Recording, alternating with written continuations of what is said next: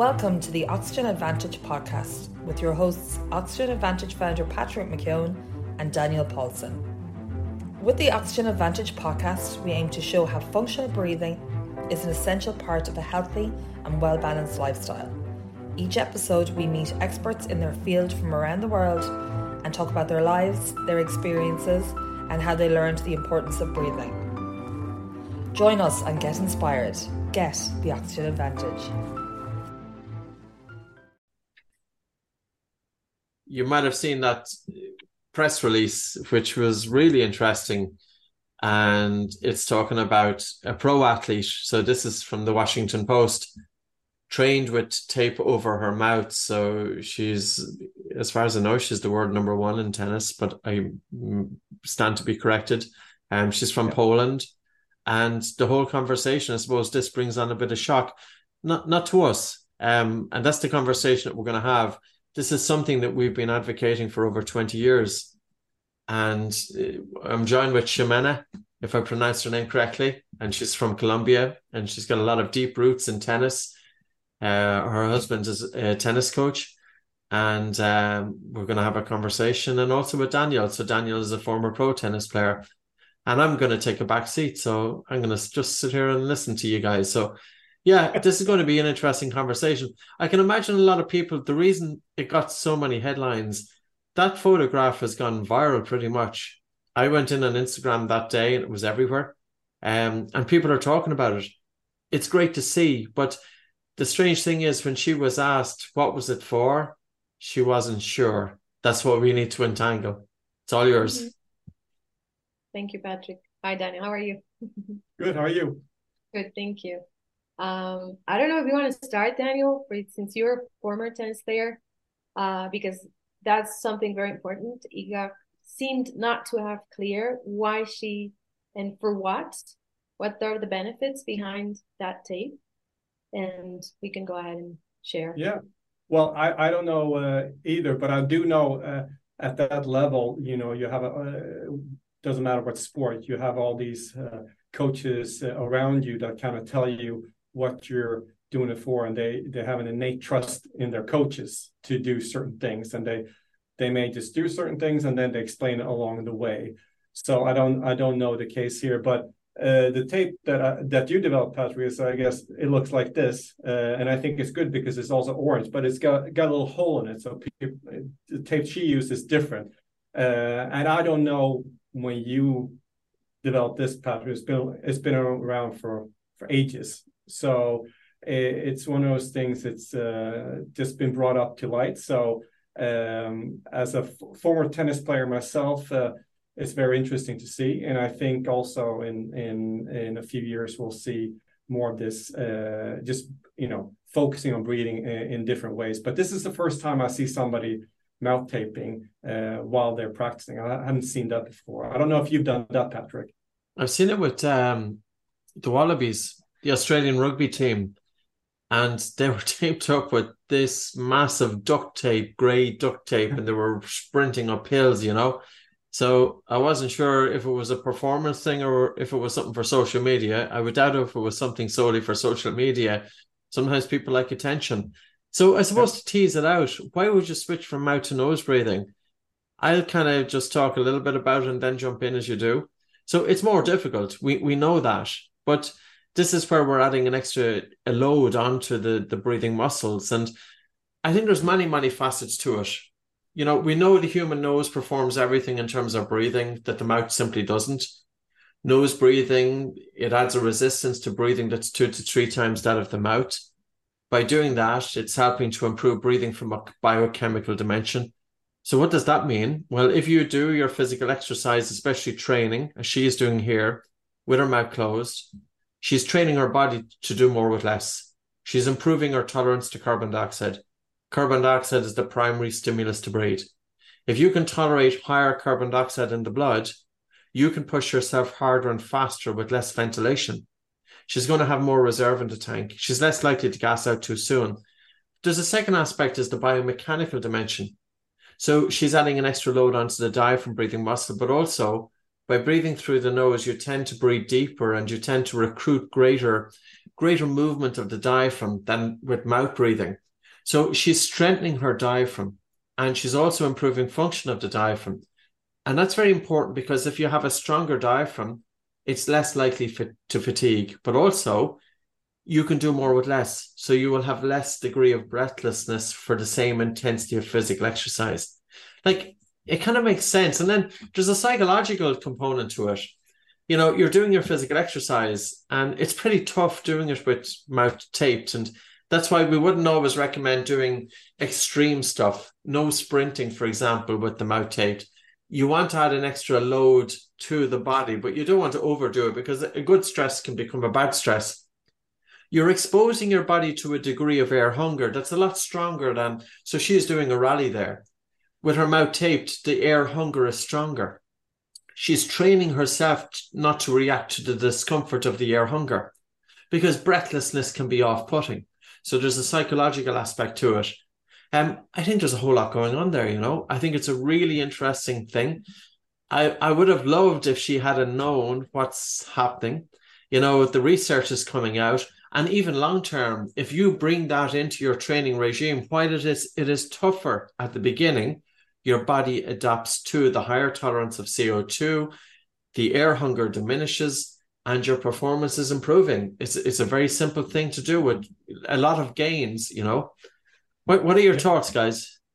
What do you think about concentration and focus regarding working with a tape, for example? I mean, we know about blood flow in this part of the brain and everything, but regarding also working and just being there, having your attention all being on your breath and controlling it back to kind of get the discomfort away. So that's something I think it's very important to I mean, it helps a lot also for concentration and focus, doesn't it? Yeah, I mean, I think that it's the tape puts focus on the breath in a different way versus if you just tell somebody, focus on your breathing. This forces you in a different way. So when I train tennis players, I usually have, before, during, and after, those three sections. And I usually focus on the recovery side. This is where most people start and focus on, because it's the easiest way for many reasons. And then you go to before and then during. What they've done here, I don't know if they've done that, but and then I focus on changeovers, which is the time, like a micro reset in between games, and then in between points, and then in between first and second serve, all these micro resets. But they're doing this tape while practicing, which is, for me, the last step, because now you really need to know how to, use your breathing in the right way. But sometimes that forces you to kind of, I guess, it elevates it right up to the top right away. So there are many different ways. It's always interesting to see. But what I normally do is, focus on after and before I actually move into the actual during. But it's interesting, Patrick, to see that most athletes that you see are usually on the recovery side, and now you see somebody in practice doing this. There may be for other reasons as well, but I think it's great. I think it's overall it's great. Sorry, Daniel. And I think it's very important because for people to know that doing this right from the start, it may not be either comfortable or good for your practice. You have to have a training, as you said, as you mentioned. We usually work in turnovers, recovery, doing the training to get to get the body used to the lack of, the excess of CO2, that biochemical, or the breathlessness with breathing, to get used to it. And then you can go to start a little, get in the courts, put your tape on, because I've done it with my players. Put the tape on, but just on like when they're kind of starting to hit the ball, the first 5-10 minutes, and see how it works. But once they start the rallies, they usually, it's too uncomfortable. You can go there if you want to, but it's usually very uncomfortable. It's got like hitting the top of the training. So it's very important for people to know that it's not something you can go out. I'll tape my mouth and just go into the court and try to do it. Yeah, maybe she just, I don't know. if she used it just for warm up. I don't know if she did the whole practice or on and off. There are different ways. So I don't know. So you don't have to use it the whole time. And in tennis, it's also like some players, especially, they breathe in out. They almost go like that when they hit a shot. So I don't know exactly how she does it. So that would impact maybe her game a little bit. So maybe they just did it for 5 or 10 minutes. I don't know. But again, very interesting to see that this is coming into light, which is not a new thing. Like Patrick, it's been around for a long time. But I think this is a good way, because she could have just kept her mouth shut and nobody would have noticed. So just by having that, people notice. So I think, just like the sports mask, people notice when you put something on, because otherwise you don't notice. So I think it's great. And I think just from she's doing it, other people will look into it and they will start doing similar things or other things in breathing. So I overall, great. And I've seen a lot of top athletes the last, I would say 6 to 12 months doing a lot of breathing exercise, but especially on the recovery side. So, yeah.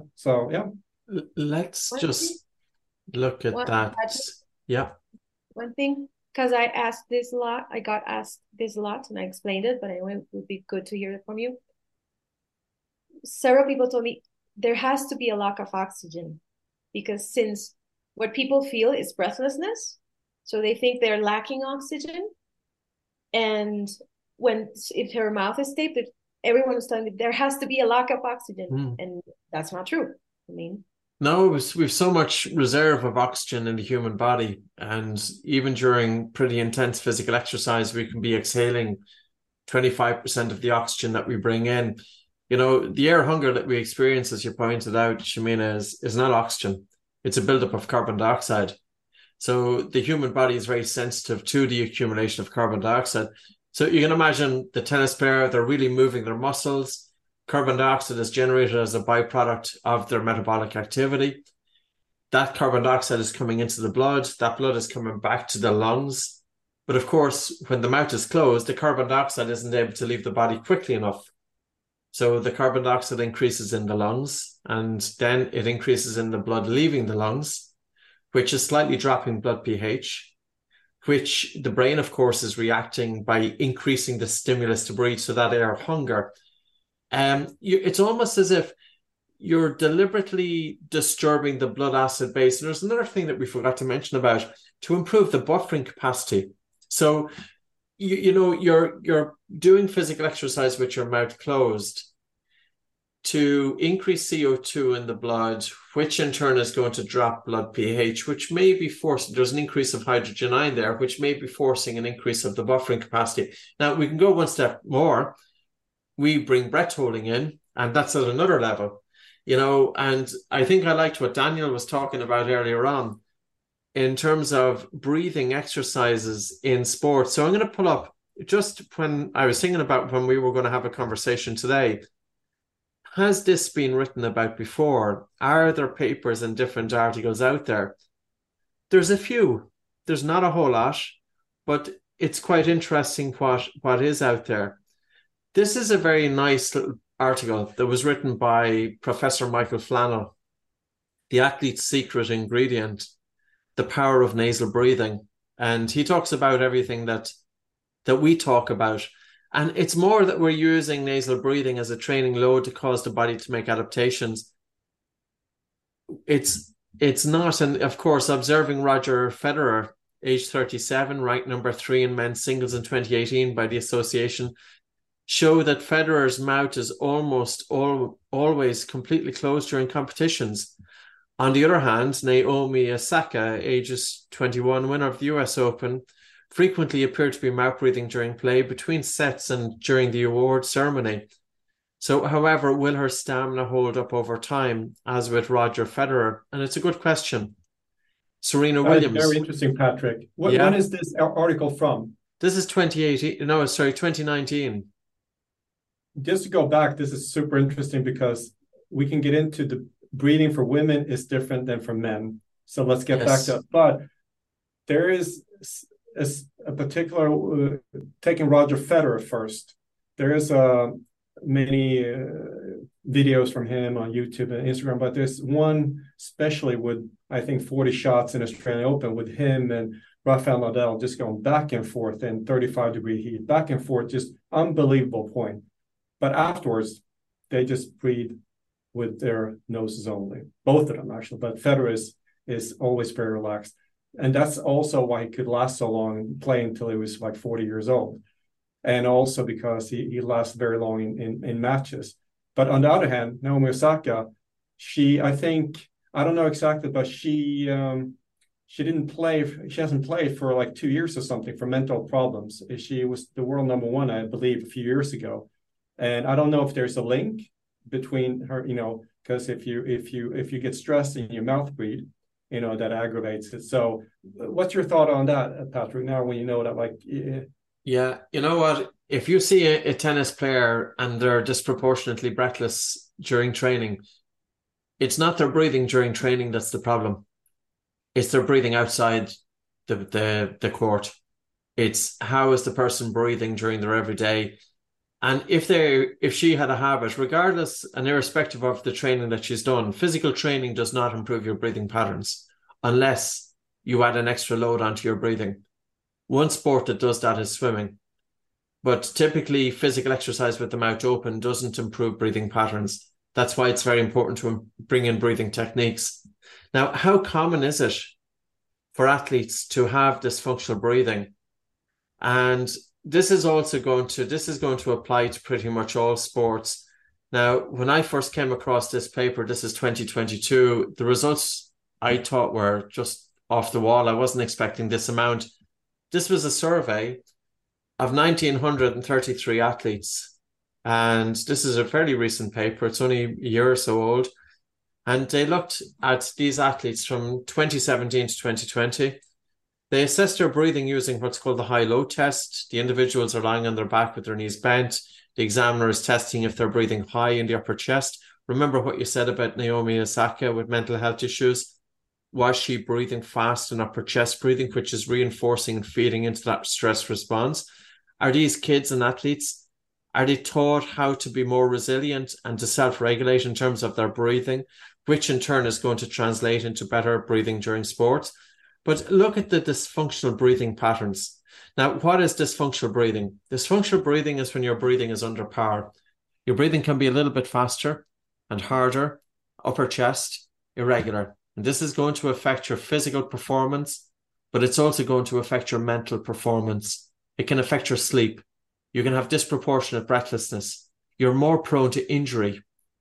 So there's a number of very important aspects here because breathing often gets overlooked. 90% of athletes had dysfunctional breathing. So out of the 1,900 athletes, 1,751 had dysfunctional breathing. Athletes with good recruitment of the diaphragm. So you can imagine the stress on the body in terms of all of those movements. You need good recruitment of the diaphragm to provide stabilization of the spine. Only 9.4% of athletes in our sample had good recruitment of the diaphragm. And if we look a little bit in more detail, the highest percentages of dysfunctional breathing, middle school kids, followed by elementary, 91%, high school, 90%, professional and semi-professional athletes, 87.5%, collegiate athletes, 84.8%. A lot of dysfunctional breathers. So it's coming back to your points. Yeah. That's something people find it difficult to understand, that they are so well conditioned. I mean, they work so much with their body. They find it very difficult to understand that their breathing is not well. I mean, that they have dysfunctional breathing. So that's something to make awareness of, that not because you are very well trained, your breathing is right. I pretty much think that, for example, you see in tennis, most of them, I mean, top ranked players, women or men, are mouth breathers, even when they're sitting down in the turnovers. And it's just a bad habit. I mean, just not knowing that you can close your mouth, breathe through your mouth, and all the benefits that it has when you can close your mouth and start breathing your mouth, how much recovery you gain, the capacity to recover faster when you just close your mouth. It's just a bad habit, and that's something people don't know.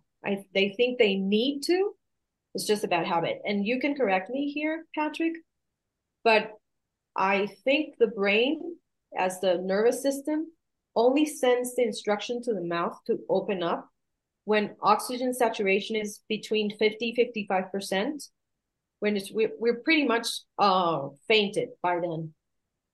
So as a reaction, as a nervous system reaction, the brain only sends the mouth the instruction to open up just when oxygen saturation is that low. Yeah, Which means I'm not. I read it in some Yeah, of the that's amazing. So just to add a little bit of context, I hadn't come across that. So our normal blood oxygen saturation is between 95 to 99%.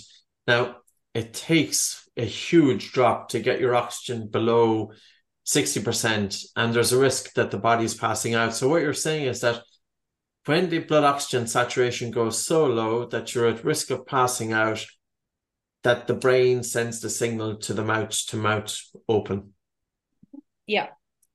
Which means that when you're in 90, 87, you should breathe through. I mean, your body should be breathing through the mouth. I mean, we Nose. are, but so nose, I'm sorry. You should be breathing through your nose. I think it's a very natural thing to do. I'm just gonna, because I suppose Daniel and Shamina, people will be wondering, how would you identify then dysfunctional breathing if you were working with tennis players? And this idea here, this is based on the control pause from Buteyko methods. It's the Bolt score in the oxygen advantage, because it's difficult to have a screening tool. So imagine you have 5 tennis players in front of you and you want to identify, do they have functional breathing or dysfunctional breathing? This professor here, he's professor of physical therapy, and he recruited 51 subjects to this study. 27 were female. They're 27 years of age. He looked at their breathing across 3 dimensions, the same 3 dimensions that it's very important to work with breathing, not just the biomechanical dimension, but he looked at their breathing from capnography, that's CO2, that's the biochemical dimension, the biomechanical dimension using the high-low test, and he also tested it from a psychophysiological dimension using the Nijmegen questionnaires and the self-evaluation of breathing symptoms questionnaire. His conclusion: so out of the 51 subjects, only 5 had normal breathing, 10%. So it's pretty similar to the others. 14 failed at least 1 measure, 20 failed at least 2, and 12 failed all 3. Even if we were just to hone in on this, 12 out of 50, 25% of this population had dysfunctional breathing, 1 in 4. That's something to be considered. And he then looked at, well, it's very cumbersome to identify dysfunctional breathing. You wouldn't have the time to test your CO2, to look at a biomechanical dimension, etc. Breath hold time. So the Bolt score. And if your Bolt score is less than 25 seconds, then there's an 89% chance that your breathing is dysfunctional. Or if your Bolt score is above 25 seconds, there's an 89% chance that dysfunctional breathing is not present. So we need to talk about, having a simple tool that coaches can hone in on, especially if, for example, because breathing is just one of those things that's difficult to pick up on. It's quite subtle. It's not that we're looking at somebody having a panic attack. They're not going into the throes of faster and harder breathing. That's acute hyperventilation. But what about somebody with subtle chronic hyperventilation? Their breathing is a little bit faster. Their breathing is upper chest. They're stopping breathing. They've got irregular breathing patterns. Their mouth is open. Sit the athletes down. Let their breathing settle for 5 minutes. Ask them to take a normal breath in through the nose, out through the nose, pinch the nose, and time it in seconds how long they can hold their breath for until they feel the first definite desire to breathe. And when they let go, their breathing should be normal. And you're looking for that figure to be 25 seconds plus. Now, a lot of athletes are less than that. What do you see when you're working with your groups? What sort of Bolt scores do you see? I think it's worthwhile because it kind of makes it a little bit more easy to identify. Do you want to kick off or should I? Okay. If one, I can share. I I've had around, I mean, right now I'm working like around 12 individuals. I have a group like around 30. And among the 12s, which are where I'm working individually, there's only one when we started that the bolt score was around 23. And they're all tennis players. Most of them are 15. I even had like an 11 or 12. And there's one thing also, which I work a lot also, and it's very important, is the awareness, how hard it is for them to really be conscious of that first need of taking a breath in. That's like the second part of of what we do also, just making them aware and be just aware of how it feels, that first breath they need to take. So that's pretty much like the ratio I've had. Only one out of the ones I have right now that are around 12, only one. And it's hard for them to believe. I mean, are you really being serious? Yeah, that's dysfunctional. We have to start working. So the high performance breathing training has to wait for a while because we have to first make it functional out of the course. I think it's taken. I think the issue is it's taken as a given. People don't always look out. They don't even think about that. Breathing, functional breathing, or how you breathe is a problem. I think they recognize once you get tired, you're out of breath. You kind of know that intuitively, like, okay, I'm out of breath, but you don't necessarily think that can be improved. So I think looking at those studies, Patrick, it seems like you really need to start with the foundation. Really need to start with the foundation, how to breathe, nose, light, slow, and deep, and increase the bolt score, and then go more and more, build up the CO2 tolerance with breath holds slowly, and preferably I would do outside the tennis courts and then move it into the tennis court. There's not a set way of doing it, but that's just the way I do it. So it seems to me if 95%, even if it was 70% or 50%, if that figure is even remotely close, you really need to start with foundations. If it was anything else like muscles or anything else, people would of course get it, because if your legs were too weak or anything else, it would be, or nutrition, it would be if you were eating in a certain way. But with breathing, I think it's coming into light now that it's important and you need to have functional breathing. But up until the last few years, I don't think most people recognize it at all. But it's been an avalanche the last 2 or 3 years. And you know better than I do, Patrick, because you've seen it for a much longer time. And the progression, I guess, right now is much faster. It's been, there's always been people doing it, but the last few years you see a lot more, and that's just what we see.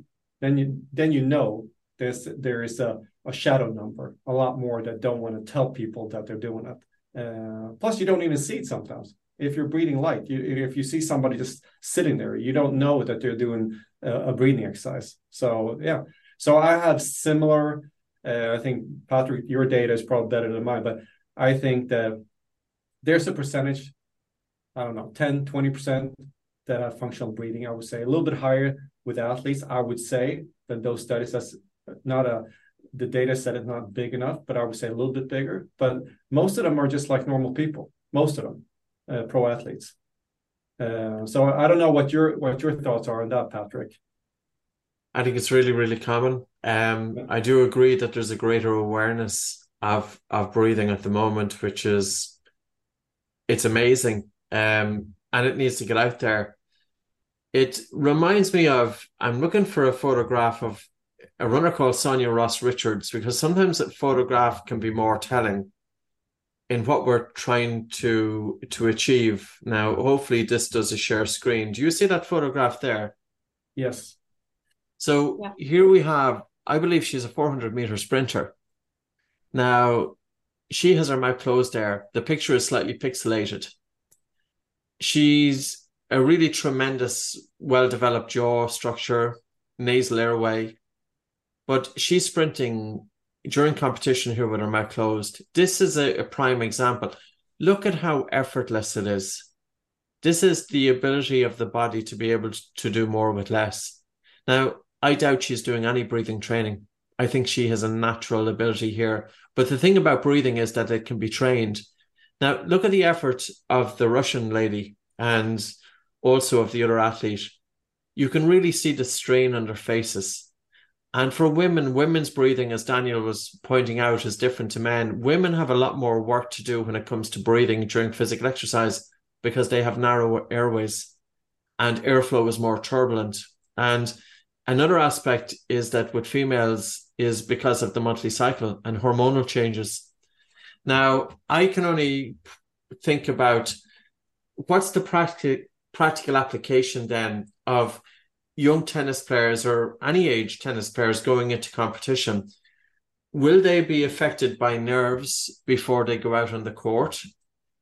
You know, like what things that can they do? How are they sleeping the night before? Because of course, breathing plays a role there in terms of down regulation, nasal breathing to get a good night's sleep, waking up feeling alert. What about, do some tennis players get distracted? You know, do they lose focus and concentration? You're working with tennis players. Are they trained how to concentrate? Are they trained how to focus? Are they trained how to be able to self-regulate? Does that ever come into discussion? I'm not talking from a psychological point of view. Yeah. That's all good. I'm talking about the ability to self-regulate from a physiological point of view, because sometimes people will say, yes, we have a psychologist. Unless the psychologist is trained very deeply in different breathing techniques, and it's not just about telling somebody to take a full deep breath or take a deep breath for yourself. You have nerves there, take a deep breath. It could be the worst thing possible that you could say. So what are your thoughts on it in terms of the taking it to now?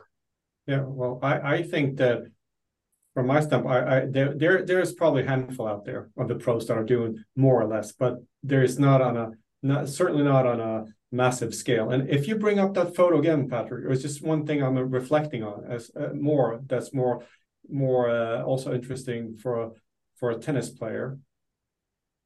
Looking at that photo, if you look at I don't know if it means anything, but look at the hands for the two women on the left side, and look at her hands on the right side with a closed mouth.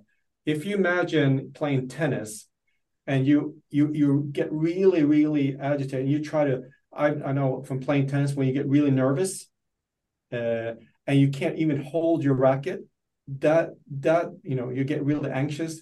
When I was playing, I'm sure my breathing pattern was way off when you get anxious. And if you cram the racket, you can't hit with pace. If you see a player also, if you're really in tune, especially like someone like Federer, they barely hold a racket when they serve right before. They're so loose and they're so relaxed, versus when you get real nervous, you really latch onto the racket, just like, so your whole body cramps up. So it's not just the face, it's, the complete physiology. So just looking at her, she looks so relaxed, and that's amazing if you're running 400 meters to be relaxed. One of the toughest things you can do. So that's, for tennis players to be relaxed is super important, mentally, emotionally, and physically. So, but I don't see. I'm guessing a handful of top players. That's it. I don't know what your thoughts are. I think Djokovic mentions it a lot. Resilience, capacity to recover as fast as you can going back. He can feel his emotions, be there for a while, and coming back. And what I tell the players I work with is, practicing your breathing, doing your exercises is the best way to train your mind to come back. Just make it come back. Train your brain to be just where you need it to be.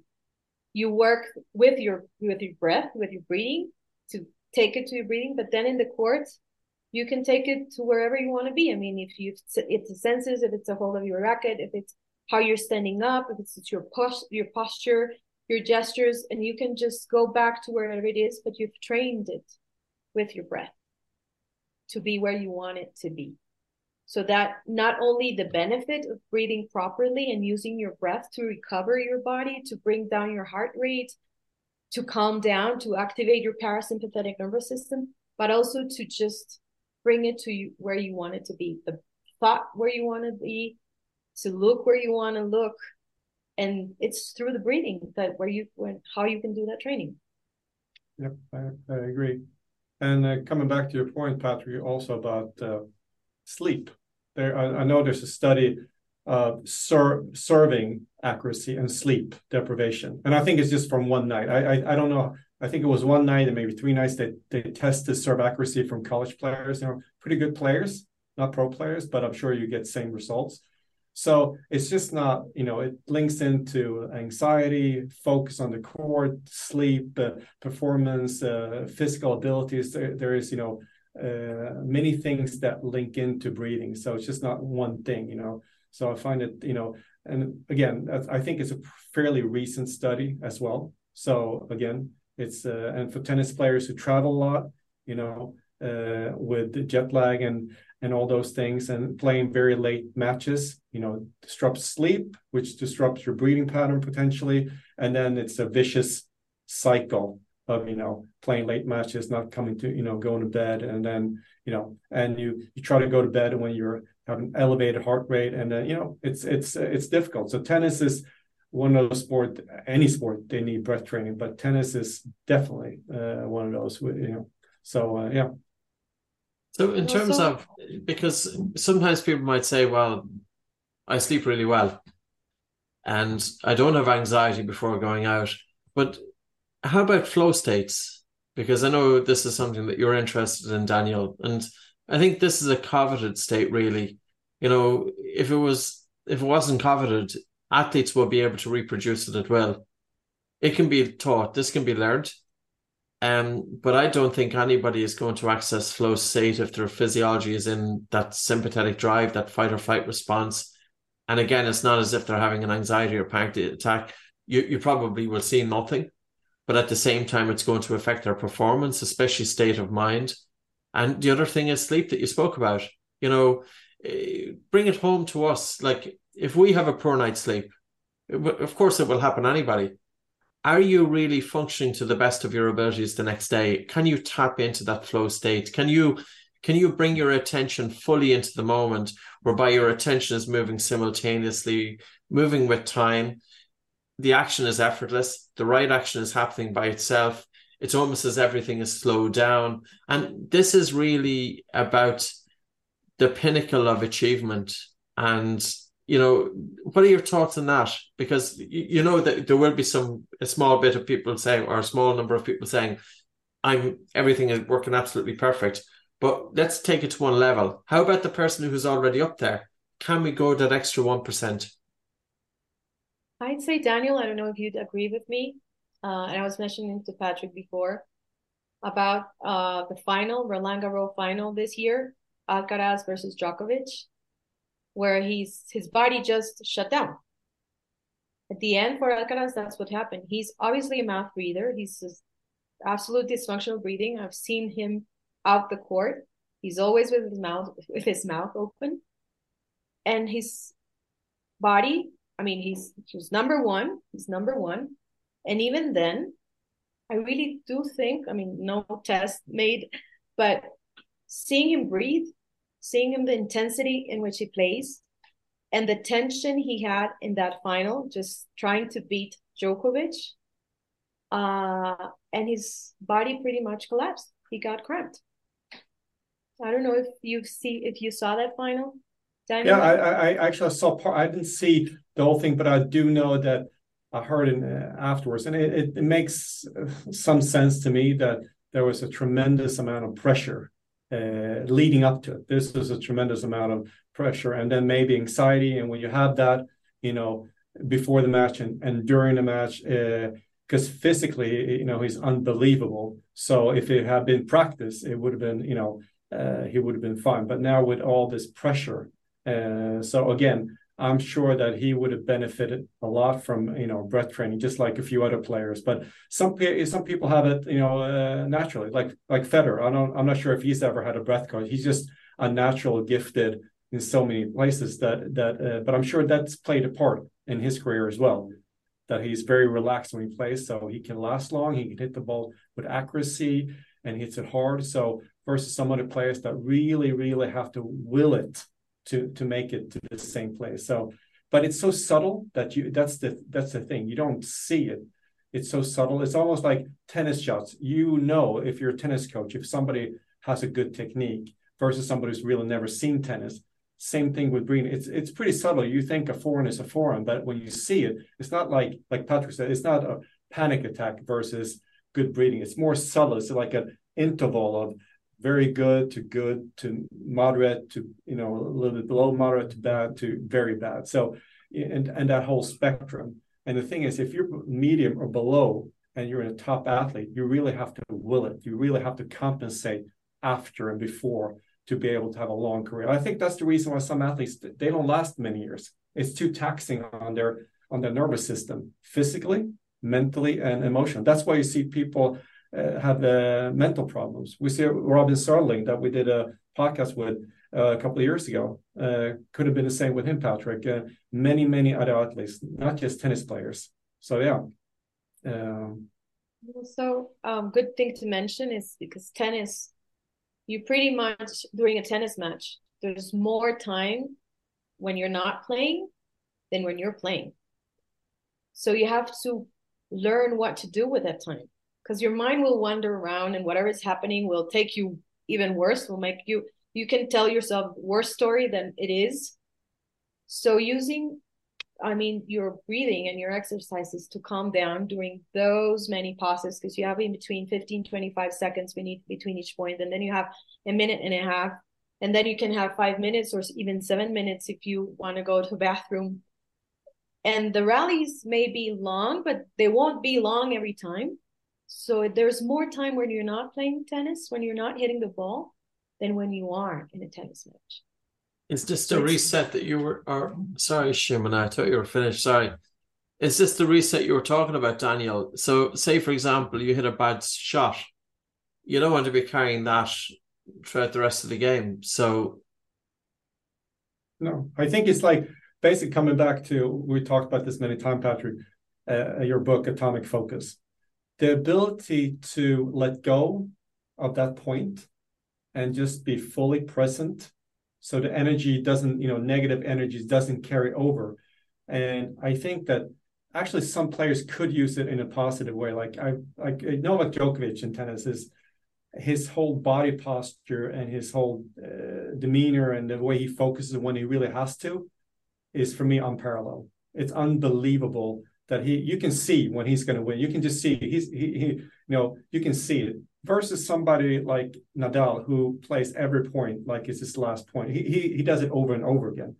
But like you can actually see the focus on those players. And I think that's a big reason they're unbelievable, the mental strength that they have to just be able to sustain that over and over. And I think they're very good at being present, although they're very different. They're different personalities. But I think, again, that's the key. The ability to focus, and they've been doing it for so long. So if you think about the previous point, you spend a lot of energy on that. So I think that is one of the, like you said, and if you spend more time not playing than playing, that becomes that could be a problem. Thinking too much in tennis is a problem. I certainly know how that is. So that's going back to flow states, when you kind of shut down the prefrontal cortex and you're just in the flow, you just act.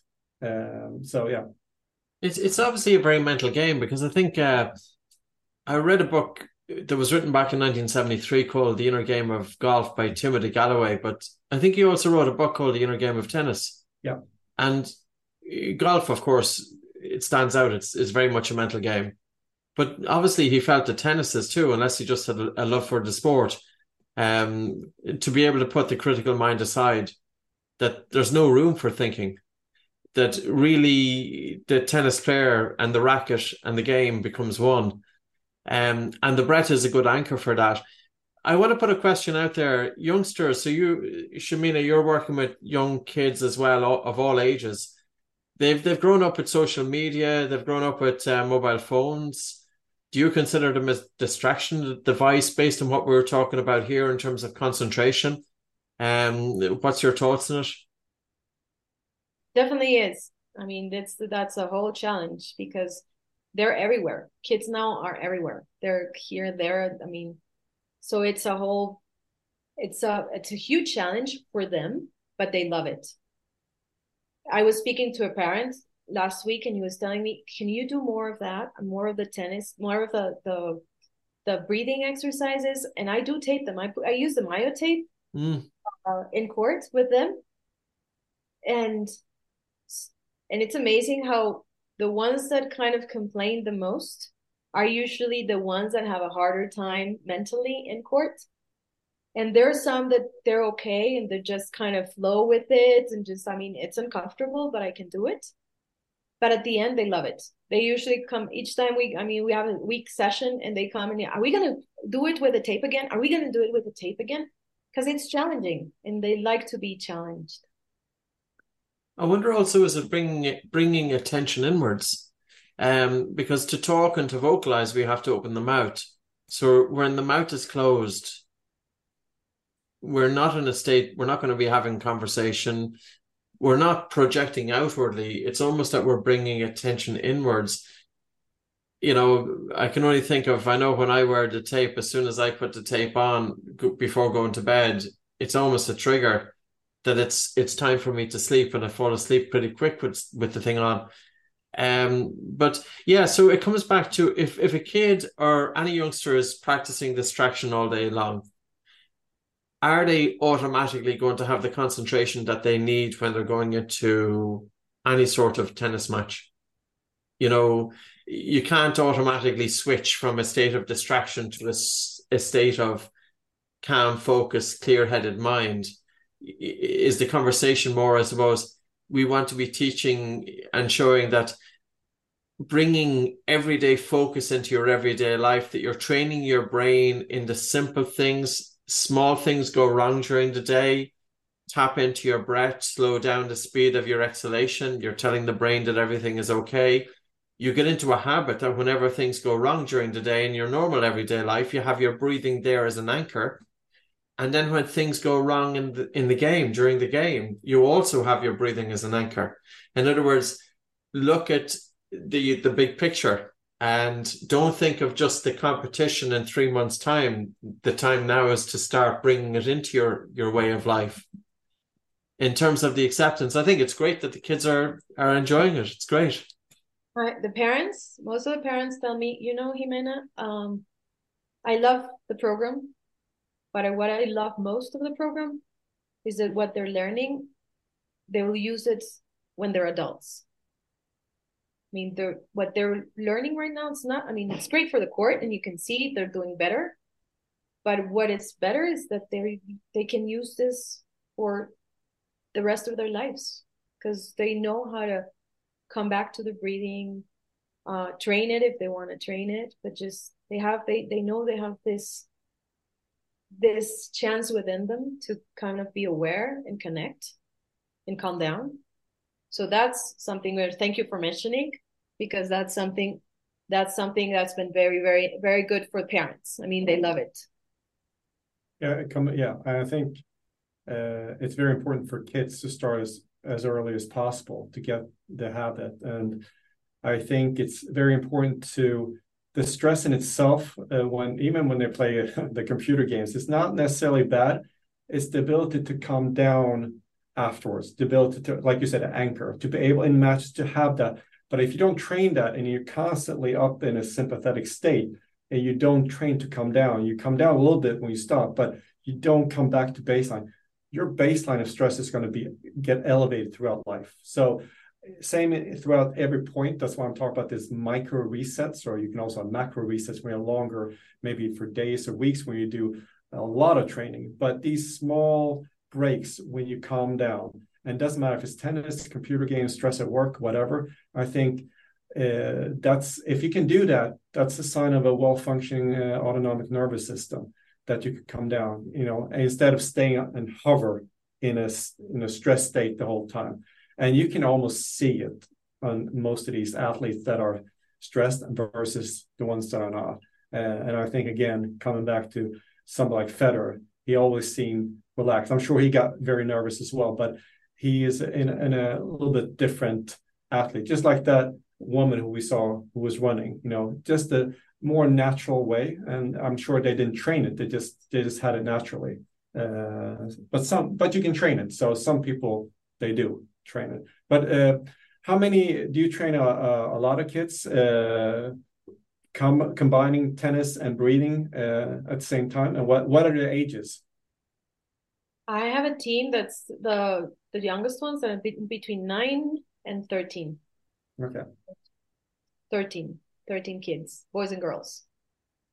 And then I have Is it 9 and 13 years, or is it 9 and 9 and 13 years. Oh, sorry, okay. They're 9 to 13 years old. So there's the kids and but they all train together, different groups. And it's been amazing. They love the train. They complain sometimes because it's hard. But what I usually also tell them that I was mentioning before is about concentration and focus. It's just, I tell them, forget about what you're feeling. Focus on your tennis. Focus on your tennis. So just move your attention to where you want it to be, and not what's not comfortable, what's disturbing you. So it's also a way that they train to focus on something else. Because when you're in a tennis court, there's a lot of things that can take your attention: noise, people, the court itself, the weather. There's so many things. But that's another way I work with them. Just forget about it. If you put your attention somewhere else, you will know you forget about it. And when they do it, it's okay. I forgot it was there. You see, it's possible. The attention can only be in one place. So just focus it. That's true. So multitasking does not work. We don't want to be shifting. We just want to be focused. What ages have you taught kids? When can you start? I've got that question a few times. At what age should you or could you start with kids and breath training? In breath training? Yeah. I've had even 7-year-olds, but I do the really basics. Just they have them lay down and breathe. Breathe deep and try to make them expand. Feel how that diaphragm expands, just so they start learning how it feels to. Because every time you ask someone breathe deep, they always do. Okay, let's start from zero. So just having them play around and do a little of the potato, the steps.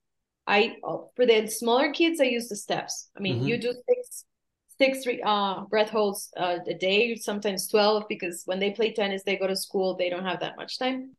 So it's a game. Okay, I did 60, I did 70. Sometimes I do the 15 paces and then try to slow down, or sit them down and put the finger and just don't feel. It's still pretty much like a game, making them aware of their breathing and maybe not listening to it. And I have small exercises that follow. Inhale, exhale, doing the 8, for example, or star inhale, just having them play around with the breath and see, and attention also. That's like basically but I teach them how to calm down in court, for example, and I teach them to go to the towel. When they're 7-year-olds, they're always rushing, going from here to there. But I start teaching them to slow down and pause and use, breathe, just kind of listen, pay attention to the breathing. And that's how they get started. No, I think it's very important, because for kids, if you start early, like you said, tools for life, and they can do, and then you have like Iga, who had the mouth tape. I'm sure that a lot of the top players and other people, men or women, look at her, why is she doing that? Looking into it, that will cascade into something else in the next few years, because people will find out how beneficial it is with breath training. So you have multiple levels. You need to start when they're kids, and then you have athletes. So I think you're seeing more and more of this coming. So I think it's great. And also, I think all these biometric devices, maybe everything from the pulse oximeter, but the door ring or the whoop strap, that you can actually measure your night's sleep, how you breathe. When you lay down and do a breathing session, what happens to your heart rate variability, your heart rate, and so on and so on. I think you're doing it to yourself, and you're becoming your own coach. So I think, and then you have more research coming out. So you have all these for coming in from different, all over the place. And I think that, so you can't avoid it. Yeah, you see kids doing it, top athletes, research, biometric devices, and you see people on Instagram, especially, not just athletes, everybody doing it. So you hit, I think, like this tipping point at some stage where, if so many are doing it, there must be something to it. And then you bring it hopefully into schools for education. Then that's when it kind of tips over and it's super important for focus in school and flow states. So it's, we talk about tennis, but it's super important to, 24/7 in all aspects of life, I think. So it's great to see that it's really coming more into the light, so to speak. I think in terms of the science, it can be useful. So this is just a page from our website here at oxygenadvantage.com. And when I scroll down, so say, for example, functional breathing, just your everyday breathing we spoke about, 30 functions of the nose, and it brings you through to, if I click on this, everyday performance, inducing relaxation, improving cognitive function, increased visual spatial awareness, must have some role to play. You're having your focus on especially I suppose in doubles, you're monitoring what your partner is doing, but also you've got the focus on the game. Behavior in terms of smell, reduce focal effort, improve recruitment of the diaphragm, very important for tennis, increasing oxygen uptake in the blood, nitric oxide production, dilation of the blood vessels in the lungs, redistribution of the blood throughout, defense against inhaled pathogens. Athletes are going to be prone to colds, chest infections. Is there a way to minimize this? So there's a whole lot there. We've got smell, we've got taste, asthma, rhinitis, physical exercise, helping to prevent exercise-induced bronchoconstriction, better utilization of oxygen during exercise. So they found that the fraction of expired oxygen is less with nasal breathing versus mouth breathing. And physical training with nasal breathing reduces ventilation. So this is pretty much what that lady Iga was doing. This is by Dallam's paper. And if I come out of there, because I think it's because a lot of people, when they hear about breathing, they're a little bit skeptical about it. It's always very important to show that breathing isn't this left of field thing, that where possible, there's a good depth of science. Of course, we would want more and we like more, but let's look at what we have now. And then we have simulation of altitude training. So this is the peak performance. This is improving anaerobic capacity, boosting repeated sprintability. Repeated sprintability must play a role in tennis. This is your ability to go all-out effort followed by a very brief recovery before all-out effort. Overcoming exercise intolerance, aerobic capacity, improving running economy, etc. So for people, I think it's worthwhile if this is your first kind of dive into breathing, just to check it out. We're going to bring it to a close, and just in terms of time, if somebody wants to reach out to you, Shamina, how do they get you? They can reach me through my Instagram account. I have two, but I'm working with Zona, which is Zona de Óptimo Desempeño, and I'm building up my website for that, and they can find me there. There's the contact there to find me in Zona de Óptimo Desempeño, or just Google Jimena Altran. There's the website and there's the connection also. And I'm in the Oxygen Advantage website also as an instructor. Okay, so and for Daniel, for people to find you, there's a lot more to say, so I don't want to open the box more. But I think that going back maybe as a summary to say that still the most important things are the fundamentals, that you outside the court first, how you nose breathe, light, slow, and deep. That will get, if you can do that, that will almost get you all the way, I would say, because that impacts all aspects of how you are when you rest, when you sleep, and then on the court, these micro resets that we're talking about. And of course, you can do more like simulated high altitude training and other things. But I think from my point of view, you want to start with the basics, playing physiology, but then you go over to how important it is for your mental fitness as well. So I think, and then I think that Oxygen Advantage is, that is what it's about, 24/7, how to breathe, but also for elite athletes. So I think for anybody who's interested as an athlete or top athlete, that's where they should start. That's my personal opinion. So yeah. And for people to find you. Well, for me also, yeah, you can find me on the Oxygen Advantage website as well. So yeah, that's so I think it's for people that don't know, it's a jungle with breathing techniques and methods out there. There's so many coming out that it could be hard to know, but I think the Oxygen Advantage, and I guess also you can say the Buteyko method that you have as well, really teaches you the fundamentals, and from there you can go as far as you want. But I think you want to start with the fundamentals, because if you don't, then that's going to be causing maybe potentially more problems. So yeah. There's no point in learning how to sprint if you can't walk, or trying to sprint if you can't walk. Yeah. There's also saying mentioning what Daniel was saying is regarding the tape.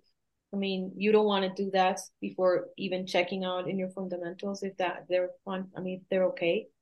You don't want to do that if you've never done any training at all in breathing. If you don't know how's your breathing working, you don't want to strain your heart and your body that way just because Iga is doing it. Behind what Iga is doing, there's probably some training going on off the court. So that's something that's very important, the message to be out there too. Yeah.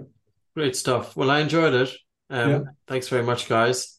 And we'll close it at that. Thank you, Daniel. Thank you. Thank you for listening to the Oxygen Advantage podcast. If you liked what you heard, please subscribe and maybe take the time to leave us a review. The Oxygen Advantage podcast is available from all your podcast providers.